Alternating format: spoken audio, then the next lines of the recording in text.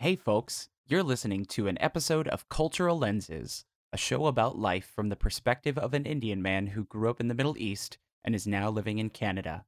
Cultural Lenses is hosted by Nikhil Chodimela, otherwise known as LR11, or more simply as LR. The theme song of Cultural Lenses was made by good friends of LR, Revelries.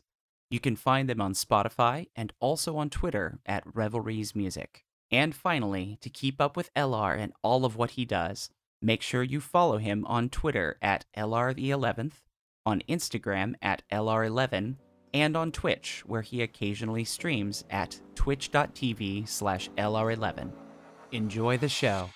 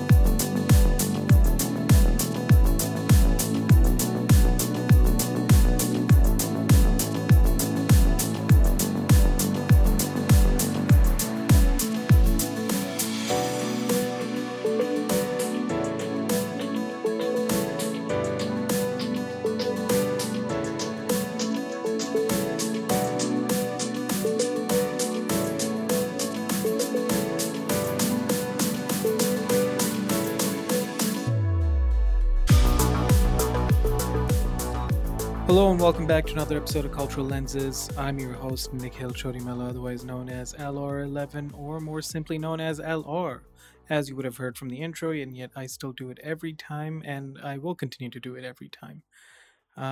Welcome to this week's episode. Thank you very much for being here.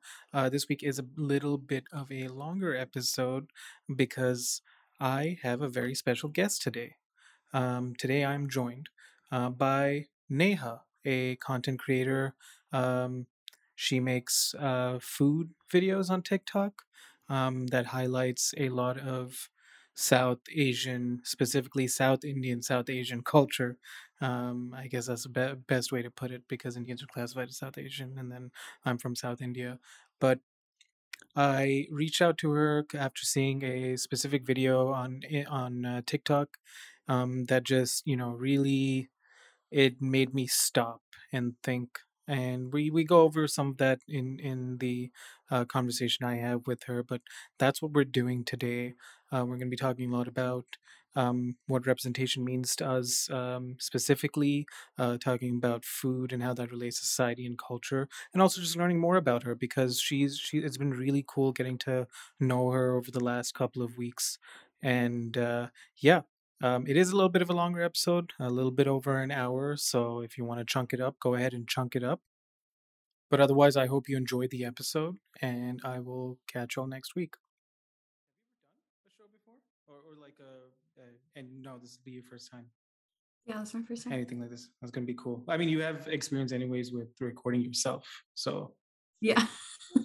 so there's that. Okay, thank you for doing this. Yeah, Why don't you tell us a little bit about yourself, who you are, what you currently do, and why I reached out to you, or like how did I sure. find you? So my name is Neha Nalam. I am 31 years old and I currently live in Boston, Massachusetts. I work for an airline and I essentially do corporate strategy and data analytics for the airline. I love it. However, my job can be very data heavy and just a lot of analysis. So, my favorite hobby now is essentially cooking, sharing recipes, developing recipes, and then also sharing my stories through food on TikTok. And you found me through TikTok. So, it's been super exciting to talk to you and, kind of hear your perspective on all of this. And I'm excited to share a little bit more about myself and what I think about food for sure. Yeah, and I think the main attraction was when I saw your video. You were speaking, not speaking, but you used a couple of Telugu words. Yeah. And for those who might not know, Telugu is our mother tongue, actually, because we have a shared background of coming from the same part of India. Yeah. And hearing because if you ever look at any kind of media or representation of Indians, it's usually it's usually Hindi or with the very Apu, like, American Indian accent. Unfortunately, yeah. So hearing, my language or language that I grew up with, used so normally was very refreshing. And then immediately I'm like, right, I want to know more about what this person's doing, because that's what a lot of people in positions of privilege don't understand what representation can do. It's making you excited that somebody's sharing a part of you. So how, because I think there's a lot of people that can understand wanting to express yourself in a different way than what you're used to. But why food? What drew you to, like, I want to make food videos? So, just for some background about me, my mom, she's essentially the person who was my teacher, who still is my teacher. And she's always taught me that you can share your love for others through the food that you make for them. So if you've ever come to my house, you will not leave with an empty stomach. In fact, you will be very full.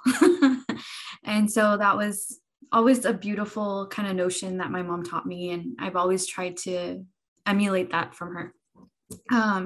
So as I started to get older, one way that I saw that I could connect with my culture, with my mom, was through the food that I made. And so I started sharing recipes on Instagram.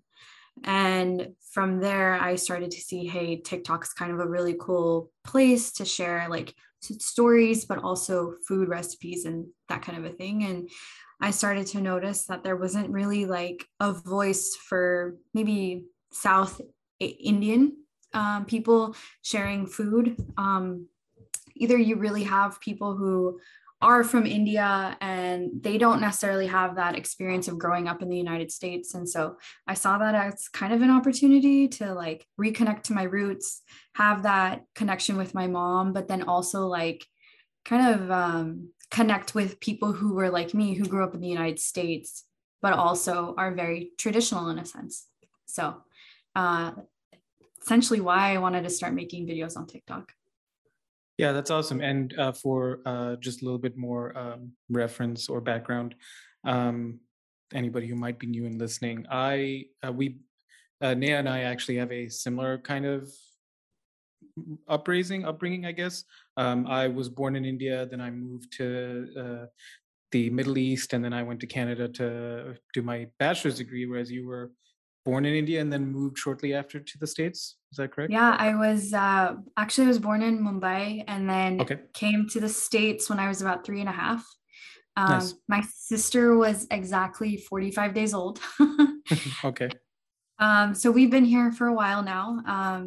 So yeah, we've been here ever since, and it's been a very like kind of like you, kind of a mixed bag of what our parents have stuck to, trying to hold on to those traditions, but then also being exposed to a lot of different, like for me, American culture and trying to put the two together.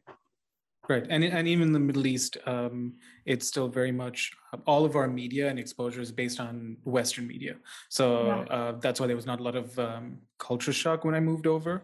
But then that does make you essentially a third culture kid.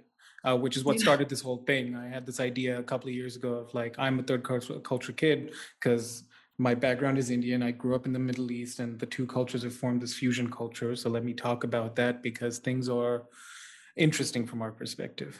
So with food, except for this recent exploration, was there always like signs as you were growing up that you might do something with food, but you just never either kind of pursued it or nobody ever pushed you? So I guess the rite of passage, at least in my house, was the moment that I started making round rotis with my mom. And partially, I wish I never learned because I officially became her cooking assistant for every single meal. But I think I was like 15 or 16 when I finally like learned, and I would just observe her in the kitchen. I would just watch everything she was doing. There's no such thing as measurements in my mom's kitchen. And somehow I was able to absorb that and learn that from her. So I never thought that growing up that I could be creative in the food space at all. Okay. I think so much of what you're taught growing up is that, hey, you need to have a very good job. And I'm not saying that you can't be creative and have a good job, but like you're told that you need to be a doctor or a lawyer, an engineer. And Right. I know that notion is spoken about so much, but I never knew that I could be creative until I was exposed to Instagram and to TikTok. And, you know, that's been a recent kind of finding for me. And that's been super exciting. And this recent exploration has this given you, has this allowed you, or have you allowed yourself to reassess what you might want in life moving forward? Or like you're just still figuring it out? No, I would love for one day maybe for food to become my whole thing or what I do going forward. Obviously, it's not necessarily bringing money in right now or anything Sure. like that, but in the sense of like being able to share my story full time would be something amazing that I think I could possibly do. I never thought that this could be something more than just a hobby. And as I've started doing this and talking to different people, being exposed to different people, it's like shown me that, you know, I don't just have to stay in my current like career. I can branch out and do something else. So that part's been super exciting for me. And okay, so this is interesting because a lot of people often, especially nowadays, I'd say over the last 5 to 6 years, Yeah. with YouTubers, Twitch streamers, content creators of all types on the rise. People like they're making, especially the ones at the top. It all comes down to luck or whatever. But let's say you're looking at the ones at the top, like they're Yeah. making a lot of money, making all this content. I want to do that. I want to be that, but they don't understand the background work it takes. So Right. how is that for you, going from your normal 9 to 5 and then wanting to do this and then realizing, wait, I have to edit these videos. I have to put them together. It has to make sense. The music Yeah. has to line up if I want. It should, like, I need to make conscious choices. How has that process been? I think it's in a sense a way to build your confidence along the way. If you see some of my original videos on TikTok, I just kind of laugh at them. You can hear that nervousness in my voice. You can see the shaky camera. And by no means am I an expert now. Like I'm still constantly learning, but there's a factor where you're constantly kind of like my job, you're constantly gathering information. You see other people kind of doing their own thing. Some people are willing to share. YouTube has been super valuable for me because there are amazing bloggers on there who actually share like how they set up or how they do Right. videos and that type of thing. But before TikTok, I used to do just a lot of food photography on the side. It was just something that I Okay. really enjoyed doing.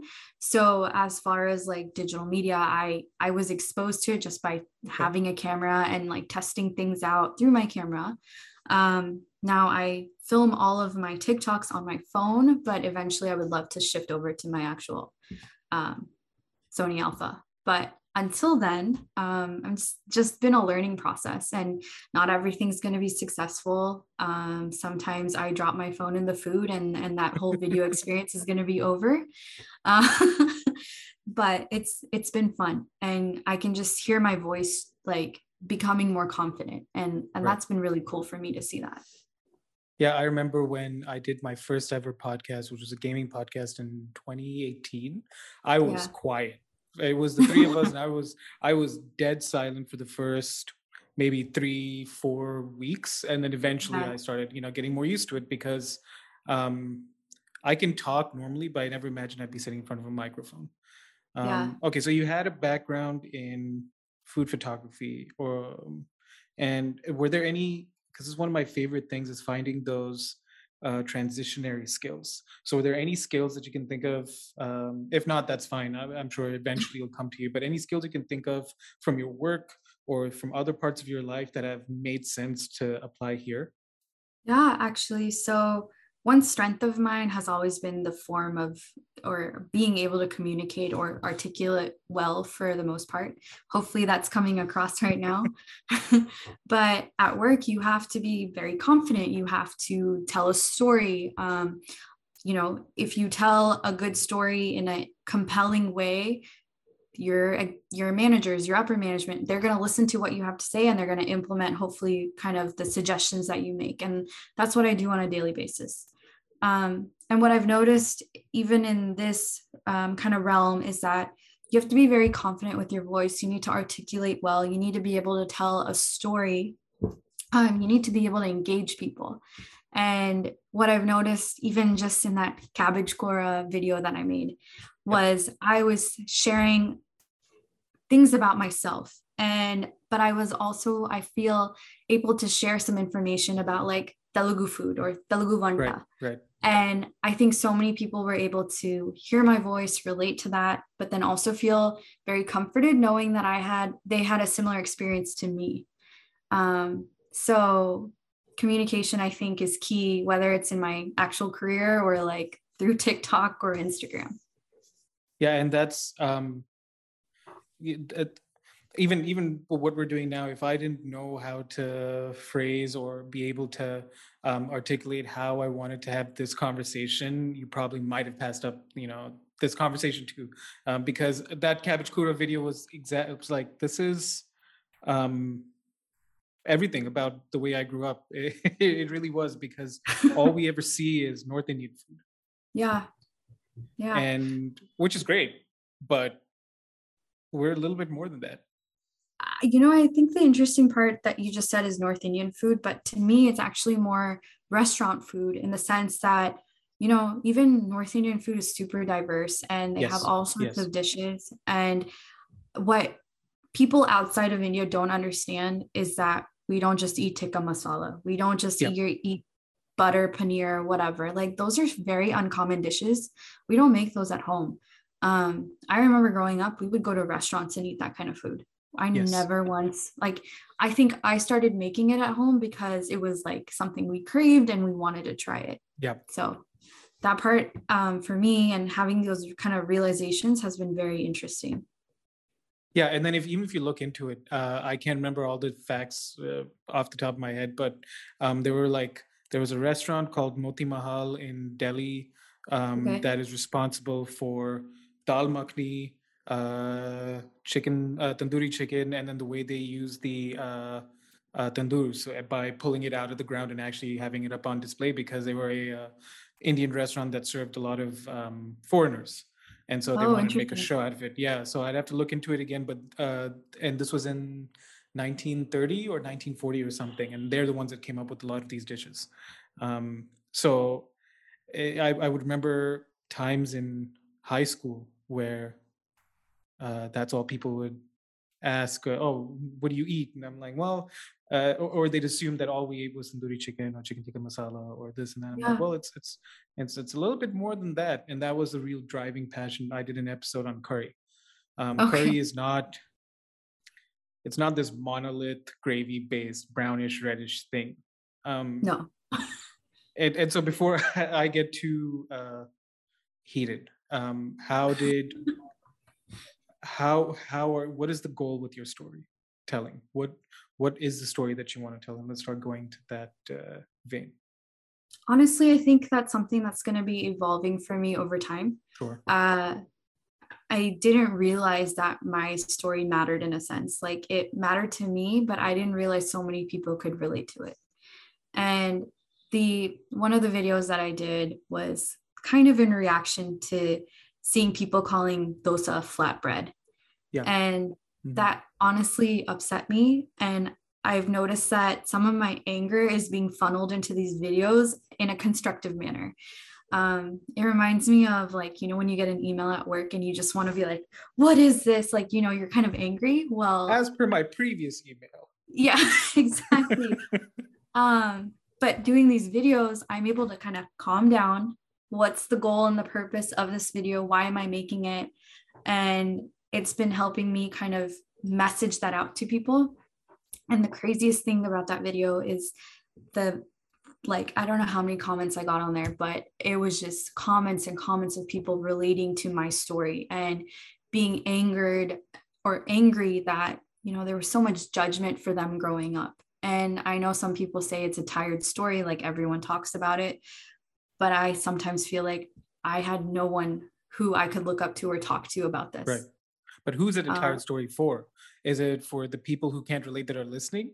Or is it for us? Because it's a reality that we still live. Exactly. And, you know, that comes with that, like that judgment, I think. Some people are just bored and they don't want to hear it, unfortunately. But Right. for me growing up, I never had somebody that I could be like, oh, you had this experience too? Oh, wait, I can talk to you about this.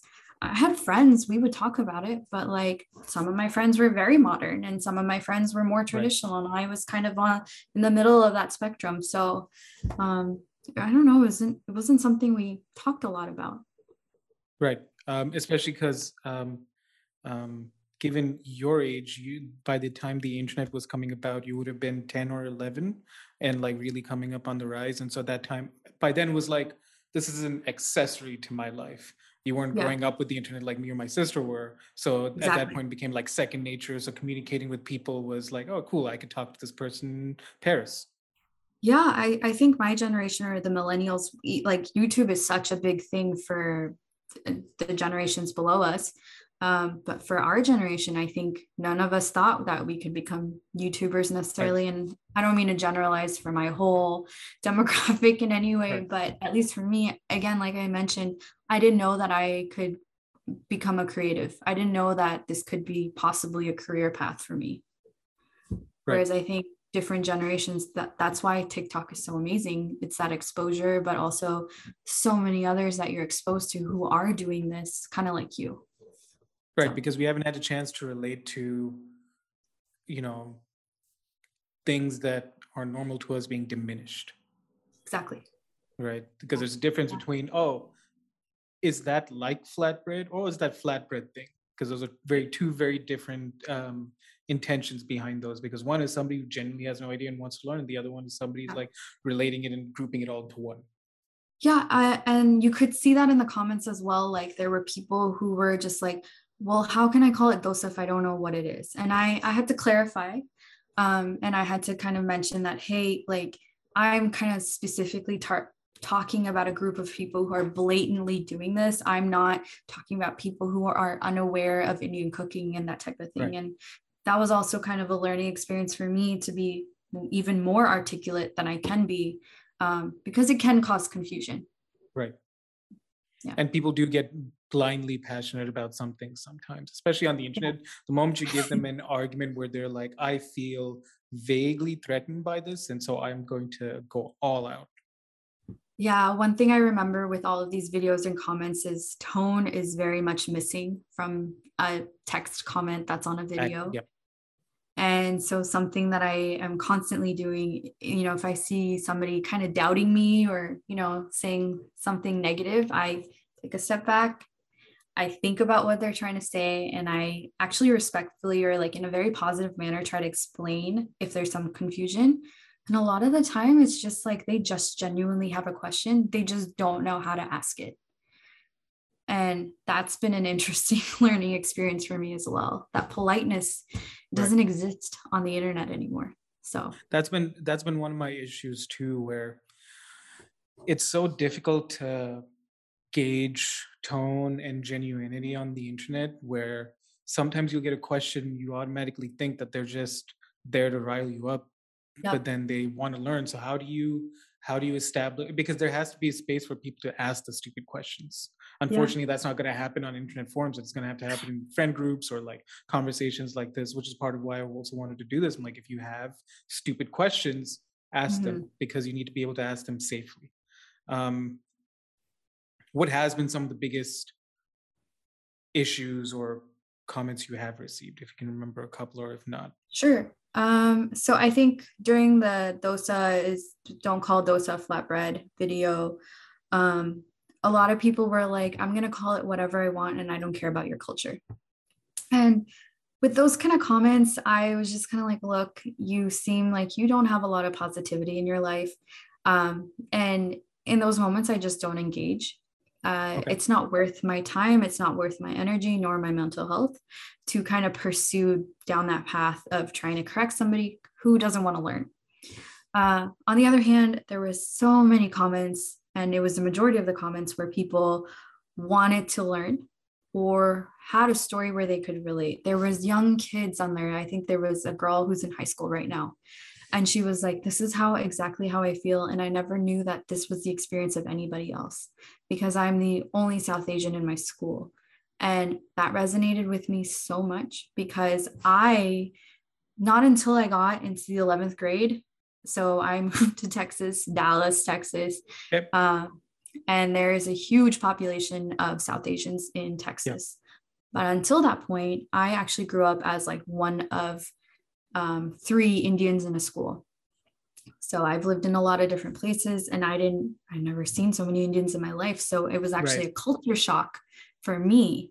And so when I saw comments like that, I just thought back to like my experiences, and I was just glad that I was able to help this person out. And, you know, don't do the things that I did. Like, be proud of who you are, who your culture is. I know it's really hard to, but sometimes, you know, you just got to be stronger, and it's not worth it in the long run to let go of that.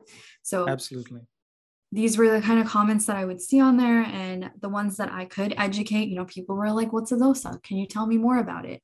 Then there was Google researchers who would like Google dosa, and you know, dosa is like very comes in a lot of different forms. You have rava dosa, you have pesarattu, you have all sorts of dosa, and it's not just made out of rice and lentils, all sorts of ingredients.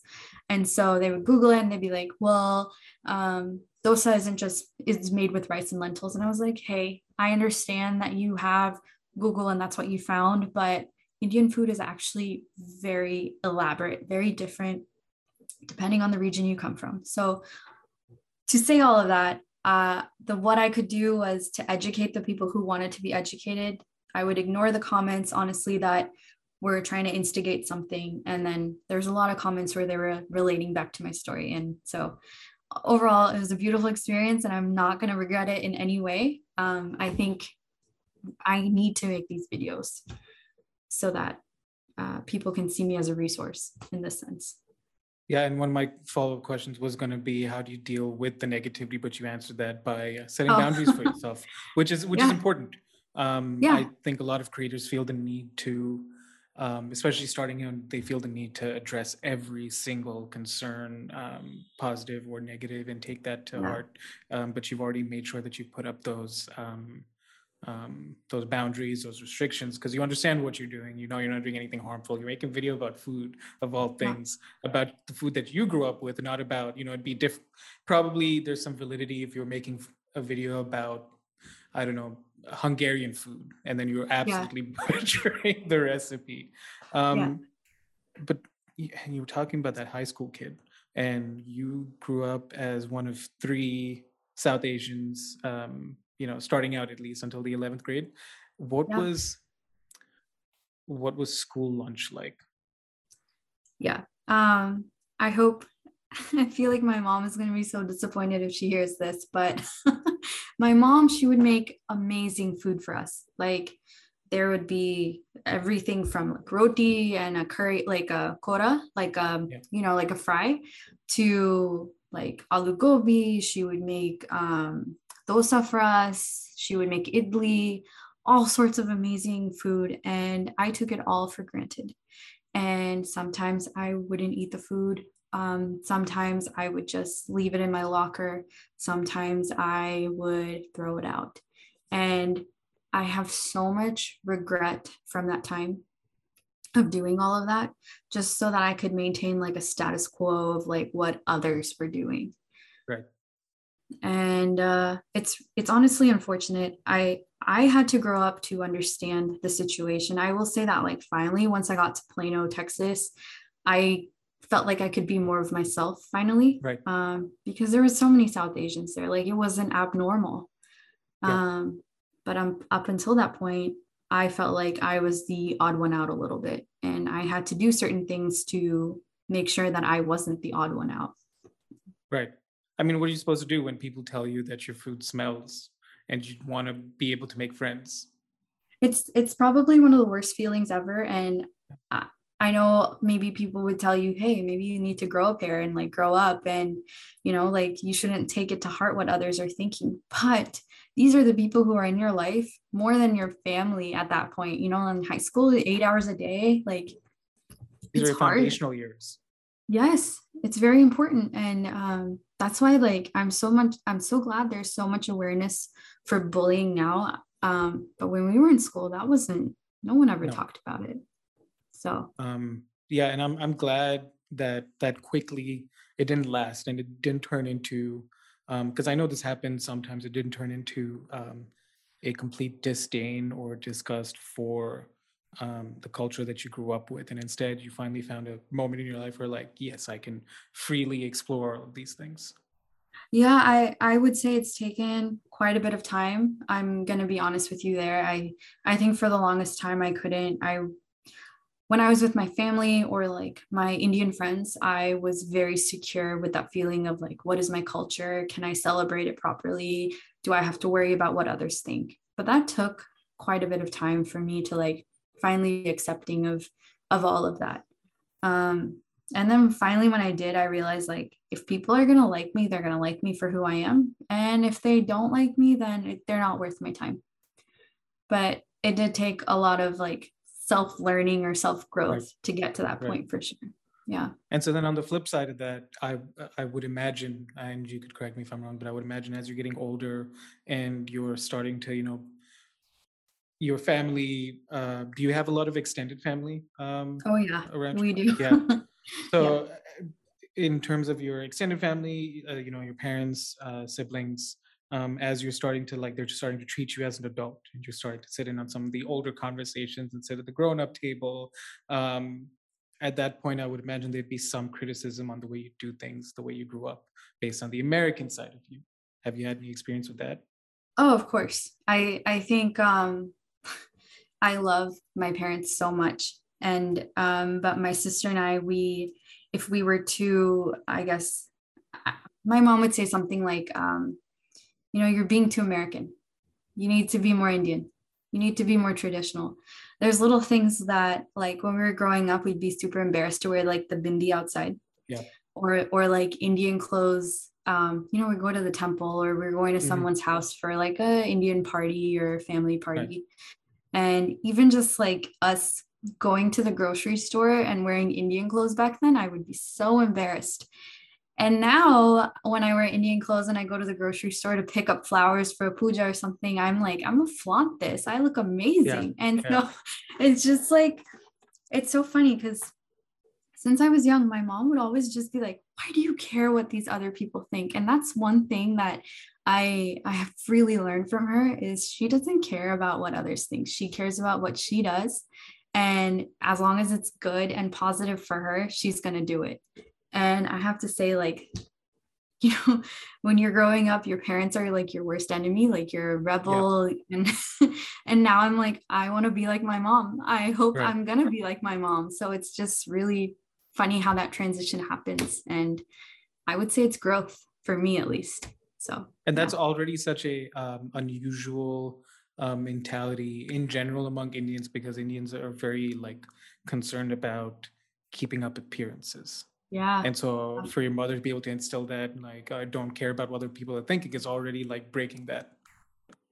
Yeah, I agree. I did mention like they always wanted us to be very successful, but they never actually dictated like you need to be an engineer. In fact, my parents were always just kind of like, get educated and get a good job. And then like if there's other things you want to do, like do it, but first go study. And so they never forced us. And I feel like that's why my sister and I we are successful is because we got to choose our paths. Right. Granted, I work in data and analytics, and my sister is a doctor, but we chose those paths. It's not Right. like it was ever enforced upon us. So Right. So you I had think, your parents were already little, we're breaking the stereotype already, a little bit more progressive and a little bit more um, follow your passion oriented, yeah, absolutely. with reason, like reasonably follow your passion. Yeah, reasonably. I think there were still times where like my mom was super traditional and she'd be like, go do this puja or like don't talk to boys in high school, that type of stuff. So but I do feel like that's a very typical experience for a lot of South Asian people. So yeah. Yeah, and I was lucky too. My parents were similar. They are still similar because I finished my undergrad and I'm working towards my master's, but it's always been about at least for my mom's side, she's always been, if you find something you're passionate for, the money will follow. Just make sure that you give it your all. You're not Yeah. like half-assing it, like you're putting your all behind it, and then the focus and the energy is there. Yep, absolutely.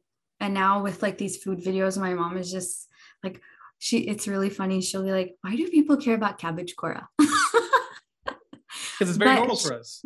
yeah, but Yeah, she's super like supportive of it. And she's that's like, I awesome. need to teach you more. I need to like, let's do some other recipes together and let's brainstorm. And I'm like, I'm all about it because it's bonding with my mom, but also learning. And so that's been really great for me too. Yeah. Yeah, and it's been really awesome to see, not just you where you're bringing the South Indian representation, but then if looking, because my TikTok is all mostly food at this point, but there's like a lot of vegan creators, a lot of Chinese creators from all the different provinces, and then Mhm. there's been this um, reclamation that has been really Yes. like fueled and empowered by Gen Zers, Yeah. by these chaotic balls of anxiety, depression, and just like burn everything down. But I still can't call the doctor and book an appointment for myself. Who want to make sure that everybody is heard. Yeah. Um, and it's enabled um, all of us. Even I'm at the tail end of the millennial kind of like line. I grew up. I'm part of that '90s generation, but I'm still like very much an Yep. internet child, and so Mhm. I never imagined that I would have the opportunity to be able to like speak to people and have something good come of it. Yeah, absolutely. I Um, think, sorry, go ahead. no, go ahead. You touched on a topic that I think was kind of the driving factor for doing all of this, which was kind of being inspired by this new generation where they don't take anything. Like if they're upset or angry about something, they're going to talk about it. And there was kind of a triggering factor for me that kind of started me down this path of like bringing awareness, but also speaking about like our food and our culture. And like you talked about the reclaiming of one's culture. So there was this vegan product that's being sold, and I don't want to call out the name because I don't mean to put out those vibes out there. But um, if you've heard of a dish, it's called besan chila. Yeah. Um, yeah, so they are marketing this product as vegan eggs. Okay. And if you look at the ingredients, everything, like I was super upset about it because they're selling close to, I think, 12 grams a packet of, it's essentially like chickpea with like kala namak and like very basic ingredients. And they're selling each one of these for almost $15 to $30. Okay. And nowhere in their messaging does it say like South Asian inspired or like, hey, this is, from India or anything like that. And so from that point, I was like, this cannot keep happening. Because on the one hand, you have people who want to become vegan and they see products like this and there's such a barrier to entry. And that's Yes. not that's not fair in my mind. Then you have another group who are just, marketing is a big deal now in this day and age. You know that influencers abound. And when people see these types of products, they think, oh my God, this is the answer that I've been looking for forever. Like I need to buy this. I need to spend the money because it's a luxury and this is going to change my lifestyle. Yeah. And I'm just not about that anymore. And so that's kind of where all of this started, which was to like bring awareness, teach people that you can make these recipes at home and you don't have to pay exorbitant prices to get this kind of lifestyle. So Right. yeah. And a lot of that and a lot of that's happened because I think of a combination of things. People Eurocentric diets have been very meat focused. Yeah. Um, Mm-hmm. Even when kind of, if you look at the French in Vietnam or the Spanish in the Philippines or the British in India, we still managed to take whatever they brought over. They're like, cook it like this. We're like, I guess, and then we just don't do whatever we want. Like if you look at the Vietnamese banh mi's, right? It was French Mm-hmm. baguette rolls with the Vietnamese twist on it. Whatever they wanted to do, they ended up doing. Right. Um, But the reality is that a lot of Asian food, just across the board, is very easy to turn vegan because a lot of it focuses, even Mexican food, particularly. I don't know too much about the rest of like South American food or Latin food, but I know Mexican food because it's very similar to Indian food in many aspects. All you got to do is take out usually the animal products and the meat and substitute the protein with beans, and you're good to go. Yeah, absolutely. I think it's a very confused environment, I think. And that's what happens. And that's what is happening is where vegan creators are essentially rebranding our cultural food and they're calling it flatbread, for example. Right, right. And that's problematic to me. It's very problematic also because not enough of us, and this is I can speak for Indians in general more so than anybody else. We don't Yeah, say anything. Um, right. we're grown up to like. I can't speak for the Gens because they really don't care about anything. But let's say my age and older, we're very much thought to keep your head down, don't say too much, mind your business, and keep working. Yeah, I'm not about doing that at all. I think the fact that if we don't speak up, that our culture is going to be taken over or it's going to be commercialized and it's going to be made easy for the Western people or the West to digest it. And they're going to cut out the key factors that I think make it Indian or make it South Right. Asian. And that's a problem for me. So something that they're doing on TikTok, unfortunately, is where they kind of soak masoor dal Hmm. and then they grind it like a dosa batter and then they say, hey, this is a flatbread. And if you read all of the comments on there, they're like so amazed that something like this exists. But this is kind of a version of a chila recipe or like a pesratu kind of Yeah. type thing. And they don't understand that, hey, there's a whole freaking subcontinent that makes this kind of food and they're very good at it. And like, you guys should follow those people, not like these random people who are ripping off the culture. But then you have this whole group of other people who are like, hey, it's their recipe. Why do you care? And I get that food is going to evolve. I understand, like, the Silk Road is the perfect example of how food has changed and changed hands and Yeah. changed Yeah. over time. I get it. I totally understand that. But culturally speaking, we're not in that kind of day and age. We are Yeah. still very much able to like draw the lines a little bit of like, hey, this is South Asian food. So it should be respected in that sense. It shouldn't be stolen, it shouldn't be rebranded. And then these creators are getting the credit for these dishes that are thousands of years old.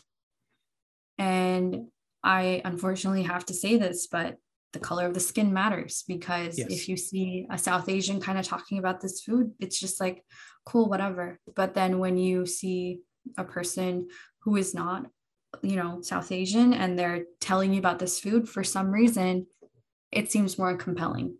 So a lot of problems. I kind of touched on a lot of different Yeah. things there, Yeah. but all small things that I think if we don't stop from if we don't speak out against it, it's going to be a problem in the future. Yeah, and it's the macro aggressions, the macro acts of racism are easier to call out now. If we look at the last 5 or 10 years, even Hank Azaria stepped down from his role as Apu, right? And it took this long, for that to happen, for education to kind of seep and soak in. But those are easier to see, those are easier to handle, those are easier to speak out about. It's the microaggressions that Yeah. oftentimes we also don't realize that it's happening, that we've just kind of like grown to accept. There's a and going back to like the erasure of our culture from these recipes, there's a TikToker, I can't remember his name. I need to look and see if I can find the video, but basically he was talking about how he used to be very much a gatekeeper because he cooks a lot of Chinese inspired recipes. So the video might have shown up, but he used to like gatekeep who could cook his recipes early on. And as he started the whole like creator process, he stopped caring about gatekeeping, and it eventually did turn into he wants to share this part of his culture, and it's to avoid the erasure of the culture more so than Yeah. anything else. Because if Tony from Staten Island, New York, wants to make a dosa kudos to Tony. Just make Oh sure that yeah. he's like, oh yeah, this is from Yeah. Hyderabad. Like, cool, great, cool. Do whatever you want. I'm gonna put some margarita sauce on this. Great, I want to try that. Yeah, I'm all about it. I make dishes like curry leaf burgers or like I do a masala chicken salad. Like that's not Indian. Yeah, You know, it's like taking my two cultures and kind of putting them together. So I share these recipes because I want South Asian food to be more accessible to the yeah, common person. I'm not trying to gatekeep our food in any way. I want everyone to explore Indian cooking. I want them to explore the flavors, the spices, everything, so that you can make dishes like curry yeah. leaf burgers. You know, I'm all about that. I think the thing that I will not stand for is when you steal our dishes and you make it seem like something that it is not. And Right, that's the distinction for me. right. Yeah, I've never either had an issue with fusion. Like some fusion should never happen, but I've never seen fusion as like appropriation or theft, because that's just, at this point you have to do some of the weird combinations to find something unique, because that's just the level of like um uh global connectivity we're at, is where like, okay, cool, this dude can cook everything from Mexican, Italian, French, Indian, Korean. So now at some point it's all going to combine together because there's just going to be flavors that work well together. Exactly. Yeah, you're absolutely right. In Dallas, I have a guilty pleasure. It's called Velvet Taco. Okay. And they do a chicken tikka taco. Ooh, that sounds And delicious. it's amazing. I love it. And it's really basic. It's extremely basic, but it is one of my favorite, like, go-to kind of. I want velvet taco. So we don't Right, have that in Boston. because if you reduce it down to what it is, it's just bread wrapped in, chicken wrapped in bread, which is not uncommon to what we do already. Exactly. Yeah. It's really not progressive in any way. But It's it's a yeah. delicious fusion of what I love. And so I like it. It's great. Are So you familiar with Chef Roy Choi? I'm not sorry. He he does the show. I think it's called Chef, on Netflix. So which is based Okay. on the movie with what's his name, the guy John Favreau. Yeah, where they make those sandwiches. Yeah. Yeah, so he did that movie, and then for that movie, he had like actual training with like, established chefs, and Roy Choi was one of them, and he worked with him pretty Okay. closely. Roy Choi Okay. he started his journey several years ago. He ran a barbecue, a food truck in LA called Kogi, I can't remember, where Okay. they did, and he's Korean American, Mhm. and they did Korean street tacos, street food. Okay. Yeah. So he's been one of all I ever consume on YouTube or Netflix is really food shows. So if you ever wanted Yeah. to see somebody else with a similar experience, but not, South Asian, reclaim, acknowledge that, oh yeah, no, it really sucked opening up the box of kimchi my mom would give me as a child. Imagine getting kimchi as a child. I would die for it now, but growing up, it was not something I would do because I wanted the boiled hot dogs that Ben had. Because Yeah. that seemed more appealing for whatever reason. Um, It was no, more it's accepted. it was more My accepted because that was the norm. But then there was also no sensitivity. I mean, kids don't have sensitivity anyways. They're a product of their environment, so that could only tell you so much about how they grew up. yeah, I agree. Um, but no, it's always about erasure and preventing that. Even with what I've been trying to do is making sure that, because I'm also like, I look at all different celebrations, festivals, cover a whole variety of topics to make sure that I'm also educating myself, because I'm not a know-it-all. I know Yeah. only so much from what I grew up with. But the unique thing that I have is, because I grew up in a situation where I felt ridiculed for wanting to be who I am, I can understand. I have an easier appreciation for other cultures. Yeah, I think the biggest thing for me is like I love the Korean vegan. She's on TikTok, Mhm. and have you heard of her? Yeah, Yes. and she's so inspirational to me because she talks about a lot about her family and those stories, but also through food and the fact that all of her food is vegan as well. So I love being exposed to her and her, like, she puts out these positive vibes out in the world, and it's such a good feeling. Like, you watch one of her videos and you're just like, wow. Yeah. And I think that's what we all need to strive to do, is to put out those positive vibes, share who we are with people. Hopefully the people who are listening are accepting of it, obviously. Yeah. But imagine creating an environment where everyone's just sharing their stories and relating back to one another. Like, I feel like that would be ideal. And it's kind of happening, but to that effect, I love learning. And if we can keep doing that, that's going to be such a big factor. Or the willingness to learn also is really important. So I think with all of these videos with the food, that's something that we can teach in a positive way or environment through food. Yeah, because the two things, and I think I mentioned this to you on our initial meeting, at least, the two things I believe that we'll all participate in is food and fashion. And so the way we present ourselves to other people and the way we cook for other people is how we will always communicate, whether there's a language barrier or not. Food and fashion are two things that people understand. Yeah. So let's, because I want to wrap up soon. I don't want to take up too much of your time. Yeah. But let's move back towards like the food business, food world side of things. Okay. For whatever your current aspirations are, who are some of your, or who has been like some of your biggest influences, or because I don't want to say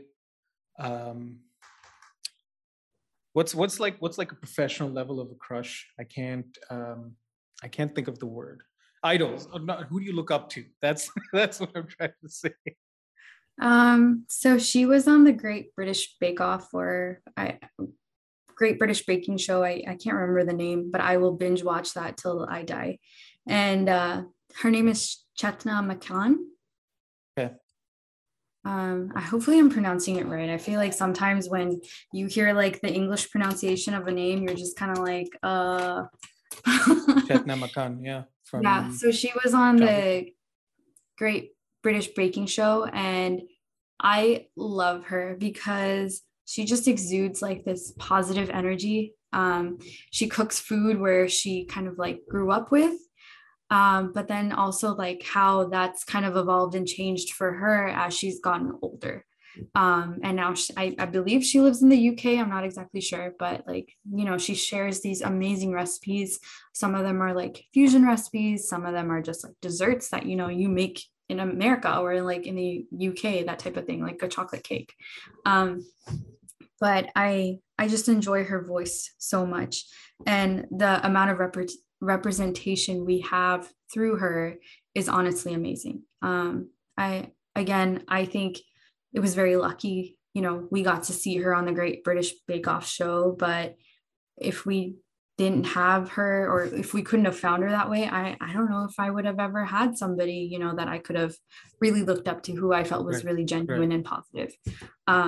And so I'm really glad that we have baking shows sometimes, because we get exposed to like normal everyday people who I think they're able to take that and change it into something else. There's actually another lady that I met through Instagram. She was on MasterChef, and she's one of the most humble women that I've ever met in my life, or woman. So she is married to an Indian man. She has 2 kids. So and she's white and he is Indian. So and she's just so kind, so humble, but she gets so much hate on the internet sometimes because she cooks Indian food, for example. And so seeing her story, sometimes it makes me sad to see that, because she's not trying to appropriate our culture. She's not trying to do any of that. She's actually just kind of trying to bond with her husband and her family and her in-laws and that type of thing. And she's showing appreciation for our culture. So she's actually somebody that I look up to, because even through all of that, she's able to like still put out some amazing recipes. Like she just bought a tandoor oven, for example, Nice. so that she could take her cooking She's to the all next in. level. Nice. Yeah, she's all in. And so seeing people who are like everyday people, they're the people that really inspire me. I know there's some big, amazing chefs out there, and but to me, people like this, I feel like I can talk to and communicate with and actually learn from them Right. on a more personal level. So Right. Yeah, you can hopefully relate that to them. answers your It feels, question. yeah, no, absolutely. It feels, Yeah. because they say, and to some extent, to a large extent, I think it's true, don't meet your heroes. Yeah. Because Yeah. they, you'll be disappointed by so many different things. I think that's a whole other topic. But if you're able to form, I think, I think that's what a lot of people don't do is cultivating a circle around them of people Mhm. that they can look up to, but also those people that treat them the same. They treat them as, you're all treating each other as peers and you're all slowly kind of pushing each other, but not in a shark eat shark kind of like, violent Yeah. way. It's just let's all like rise up together. Yeah, I actually met Sherry, her name, Sherry on Clubhouse. Nice. And Oh, cool. I first saw her like little her bio and I was like, oh my God, like she is out there. She's Yeah. amazing. Like there is no way somebody like this would want to talk to me. Yeah. I talk to her almost every other day. And that like, building that relationship. I've never met her in real life. Hopefully Yeah. one day we always talk about like cooking for each other. So there's Yeah. that.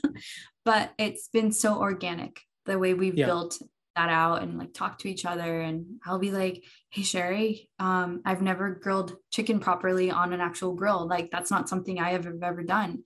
And I was like, how do I grill tandoori chicken? Which sounds sad, but that's more of what my husband does. I don't do that kind of stuff. Right. And, But if let's say you're trying to organize a surprise, you don't want to let him know. Your family has yeah, never done it. So who do you turn to?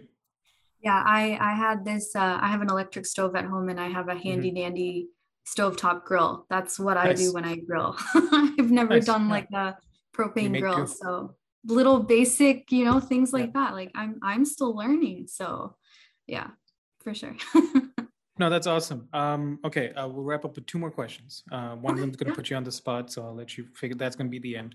Okay. And I think we've kind of covered it, but I did want to ask you if you had maybe a more um, concrete or maybe a more put together idea.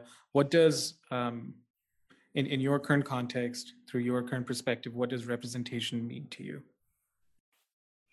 So I think it's funny that you asked that question. So we have representation kind of through some of the celebrities that we see in media right now, like Mindy Kaling. I've loved her since The Office. You have like Kumail Lily Singh. Nanjiani, Lily Yeah, Singh. Kumail Nanjiani, Lily Singh. You have Hassan Minaj, Yeah. Priyanka Chopra.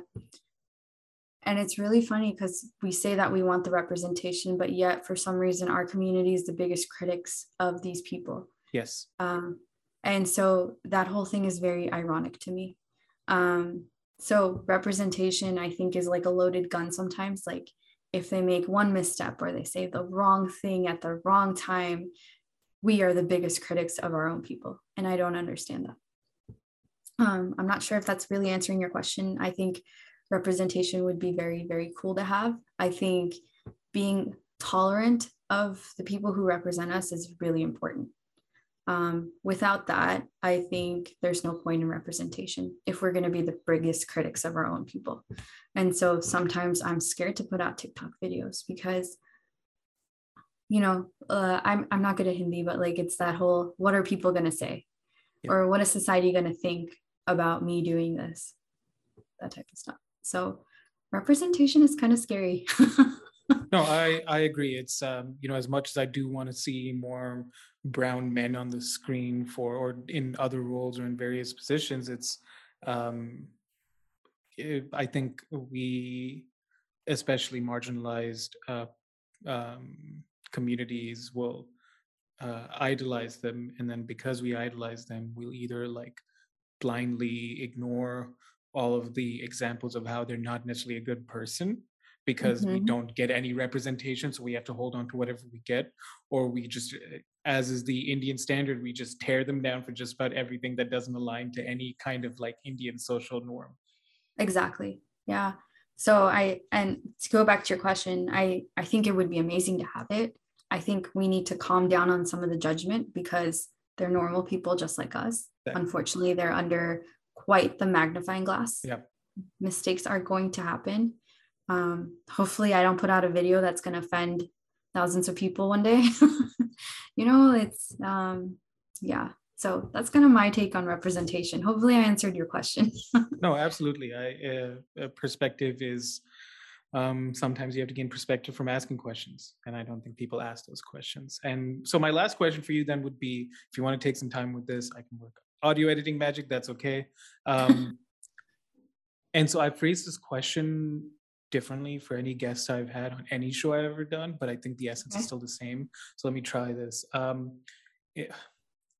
What kind of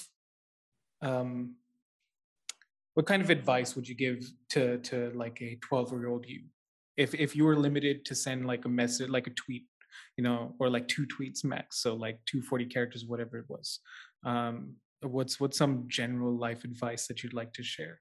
Because as a I'm only 26. I'm not gonna act like I'm ancient, but some of the things that I wish I could have told myself even like 2-3 years ago, I'd love to have that opportunity. So even if you had to go back 3 years, or 5 years even, what is some advice that you wish you'd had then, but you're grateful for the experience? Sorry, I just need a second to phrase this. No, absolutely.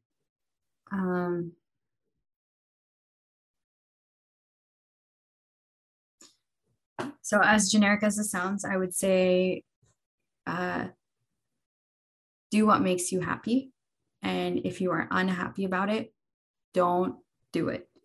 So I know that's maybe not very profound, but I've realized that the times that I was most unhappy was when I wasn't choosing to do what I wanted to do. Whether that's like going on a date with somebody, to like working on a project that I wasn't interested in, or staying in a job for too long that I shouldn't have stayed in for as long as I did, for example. The moment you feel like you're unhappy about something, you need to reevaluate, understand the situation, and take clear steps to get out of that unhappiness. Because if you let unhappiness fester, you're going to go down the wrong path in your life. So yeah, there should never be a reason you're unhappy. That's kind of become my philosophy a little bit. We were actually on Clubhouse, and I was running actually a group for some girls, and we were just asking, they were asking like, so I'm married, but like obviously that took a while and took some time to get there. And they were asking questions about, like somebody who was doing something that they didn't like. And to me, I was like, the answer is so straightforward. Like, move on, let go, and do something. You got to put yourself first. And maybe that might sound selfish. That might sound kind of self-centered. I don't care anymore. Like, my happiness is what comes first for me forever and always now. I mean, my husband matters, obviously. Yeah. But I'm not going to do something that's going to make me unhappy. Right. And if you can't be happy, then how are you going to like cultivate that or maintain those relationships that also matter? Right. You cannot. Yeah. It's not sustainable. It's simple. It might be cliche, cheesy, whatever you might call it, but I think it's one of those, like with all like adult advice, it's easier said than done, absolutely, but it really is sometimes as simple as just that, and then having somebody tell that to you like 100 times, and then finally the 101st person just says it and it just clicks. If when someone gives you advice, you're never going to take it. I've noticed that about my life. Everything that I've done, my mom has told me 1,000 times, and until it actually triggers, I will not give her the benefit of the doubt, which is so bad. Sometimes they do know better. Yeah, exactly. Exactly. Yes. So this has been very awesome, honestly. Like it's very interesting to, because I have a cousin who grew up in New Jersey, so I'm sure there have been some similarities in like the conversation that I could have had with her, but then food was what grabbed me, which is why I wanted to have this conversation with you. So thank you for doing this. yeah, absolutely. This is your opportunity now, before you wrap up, to plug whatever you want to plug. If you want to plug your pet's Instagram, yourself, whatever, it's floor is yours. So I'd like to plug a lot of spice first on TikTok and on Instagram. I would love to build and create a community of like-minded people and a place where I can share recipes, and I want people to try those recipes and share their results with me. I want to cultivate a community and environment where just lots of positive vibes and good things. And I'm approachable. I feel like I can talk to anybody, and hopefully people can feel the same way about me. So that's all I guess I want to plug. Absolutely. I'm kind of shy when it comes to doing that kind of stuff. I have to learn to be more confident when I do it. I am too. I don't want to be that. I don't want to be that guy who has a podcast. I understand what that's like right now, but I think we have to be proud of the things that we're doing for ourselves too. The amount of shyness I feel when I tell people like, "Hey, I do a TikTok." Like, so just to confirm, that's A Lot of Spice. So ALOTTASPICE on TikTok and Instagram. Correct. Yes. Okay, absolutely. Cool. And that'll also be in the description for the episode. Okay. Is there any last thing you'd like to share before we close up here? I think food is super special. And in our home, like I said, food is love. And if you want to show somebody a little bit of love, just cook them a good meal. It could go a long way, whether it's in a relationship or just you spending time with your family. Coming together, just being together is really important to me. And hopefully that comes across with the kind of food that I make. That's awesome. Thank you, Neha. Thank you for listening. Everybody remember to please be safe, wash your hands, wear a mask, and take care.